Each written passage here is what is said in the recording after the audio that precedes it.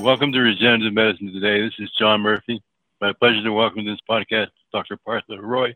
Dr. Roy is an associate professor in bioengineering, cell biology, and pathology at the University of Pittsburgh. Dr. Roy, welcome to Regenerative Medicine Today.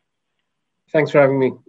So, Dr. Roy's interest is in cell migration, cell adhesion, and so forth. Tell us a little bit about your interests. So my lab mostly studies in a role of cytoskeletal proteins and drivers of cytoskeletal proteins in tumor invasion, metastasis, as well as angiogenesis, how the new blood vessels are formed. For a long time, our lab has studied a molecule called profilin, which is an actin-binding protein. At least in two different contexts we have studied, one in a breast cancer, and the other, more recently, we have been focusing on renal cancer, in one particular type of renal cancer called clear cell renal cell carcinoma. So in the breast cancer field, we are looking at tumor intrinsic role of profilin, whereas in a renal cancer, we look at how tumor microenvironment is regulated by profilin. So that is sort of the one focus area. And then the other one, we have been focusing on transcriptional regulation of cytoskeletal proteins, particularly focusing on transcriptional cofactor called MRTF, which stands for myocardium-related transcription factor. It's a cofactor for serum response factor. So we're looking into the role of these MRTF proteins in a cancer cell dormancy and possibly using some sort of therapeutic strategy targeting this transcription factor as a sort of the means of inducing dormancy in cancer cells to kind of curb the metastatic. So if your work is successful, the therapy that would follow is what? So we sort of focusing on small molecule discovery on profilin, a couple of different directions. So one would be in a renal cancer, because where the profilin has been, we have shown that it's overexpressed in tumor-associated vasculature.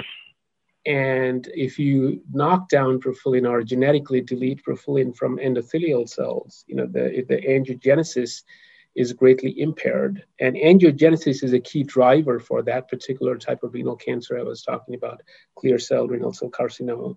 So our lab has been working with Dr. Dave Coase in computational biology. Our lab was the first to identify novel small molecule inhibitors targeting profilin. We are also constantly working on to making it an improved inhibitor. We published some preclinical evidence for the efficacy of this inhibitor in reducing the tumor growth in the renal cancer settings. As sort of a second, given this inhibitor has a strong anti-angiogenic effect, we're also sort of diversifying the use of this inhibitor in ocular diseases, particularly in diabetic retinopathy settings or AMD settings. And we have shown that the retinal angiogenesis is also critically dependent on profilin. And if you treat with the small molecule inhibitor of profilin interaction, you can sort of reduce the pathological angiogenesis in experimental settings. Well, the anti-VEGF therapy is quite effective, but many times the anti-VEGF therapies fail because you develop resistance. So we're hoping that's where some sort of the alternative therapeutic approach could come in handy, which could be either used in place or in conjunction with anti-VEGF therapy. One possible benefit would be to overcome the resistance as well as to reduce the necessity of using high dose of anti-VEGF therapy, which could have other systemic effects as well. So that's one for targeting profilin, whereas the MRTF, there is a class of inhibitor available. These are called the CCG1423 or its analogs, developed by a group in Michigan. So we are toying with these inhibitors in the breast cancer dormancy setting to see if they can induce dormancy or they can they prevent the accidental emergence, or if you have a full-blown metastasis, can you slow down the progression of metastasis using this inhibitor? So we're doing a lot of preclinical studies.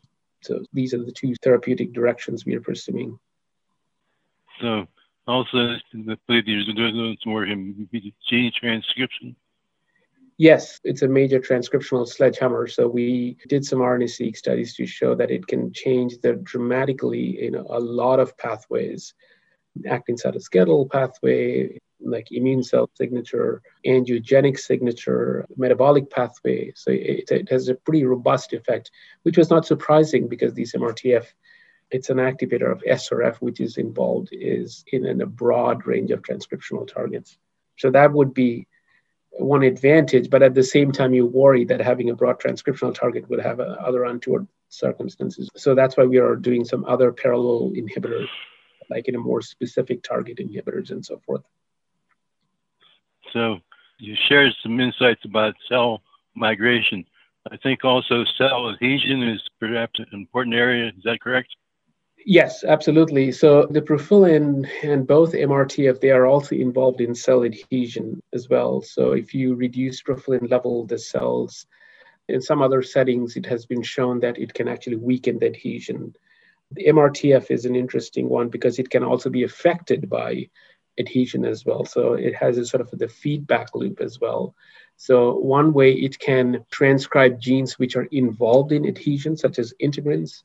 On the other hand, cell substrate adhesion can also activate MRTF. It's a sort of a bidirectional process. Dr. Roy, I believe that profilin-1 in cancer cells makes these cells more migratory and competent in dissemination. In the breast cancer setting, it has sort of the opposite effects at the primary site versus the metastatic site.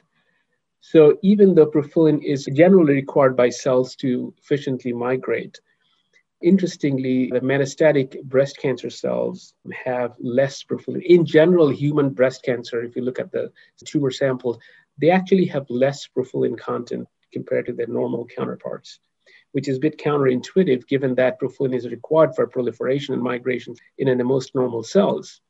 So what we found out is, the breast cancer cells, if you reduce profilin levels, actually the cells become more aggressive in terms of migration ability. These cells become more invasive, and they're better in terms of escaping from the primary tumor. So reduced profilin level makes the cancer cells more disseminative. But once the tumor cells reach the secondary site, at the metastatic site, you would need profilin to be able to grow from a single cell to spawn out metastasis. So if you completely deplete profilin from those cells or use mutations, they would actually become impaired in terms of outgrowth. So it has sort of a contrasting effects at the primary versus secondary site, which makes it a little bit of challenging as a therapeutic target, but one could possibly conceive that if you are trying to curb the metastatic growth in a target using a profilin inhibitor might still be effective. And that's something we are kind of going into. So I see you have a new study that you're going to conduct preclinical proof of concept to determine whether novel small molecules targeting profilin interaction suppress metastatic colonization of breast cancer. That's right. Can you tell us a little bit about that? So that's exactly what we're doing. So we are using these small molecules we have developed, and we are doing some preclinical studies to establish metastasis. Our cell culture studies seem to suggest that in vitro settings, in a 3D culture settings, that outgrowth of these tumor cells are dramatically reduced by these inhibitors. So the next step would be to do models, to use these inhibitors at different stages of metastatic colonization. For example, right from the beginning, once the tumor cells reach the secondary site, what happens if you treat with the inhibitor? Or let metastasis develop, kind of mimicking if a patient presents herself with an established metastasis, could inhibiting profilin be effective in slowing down the progression? Because that's what ultimately would matter, right? And something along that line, we would also like to test whether these inhibitors can be used in conjunction with chemotherapy drugs to have a sort of a synergistic effect with the chemotherapy drugs as well. How does signaling pathways get into this aspect? When we change profilin, the actin is something which is affected, right? So we have shown that when you change profilin, that's where these MRTF signaling also comes into picture. So we stumbled onto MRTF when we were trying to look for what regulates profilin. And we found out that actually MRTF regulates profilin through a sort of unconventional mechanism. But we also found out that when you change profilin, the MRTF signaling is affected as well. So it's sort of a feedback loop. The MRTF is actin regulated. So by changing profilin, you would actually change the MRTF levels and SRF levels and so forth. So that's one pathway. The other thing not many people study is when you change profilin level, you can also change the signaling derived from the membrane cytosol interface, particularly lipid signaling. So we have been working on that, how changing profilin affects the membrane phosphinosytide signaling, particularly the PI3 kinase driven signaling and so forth.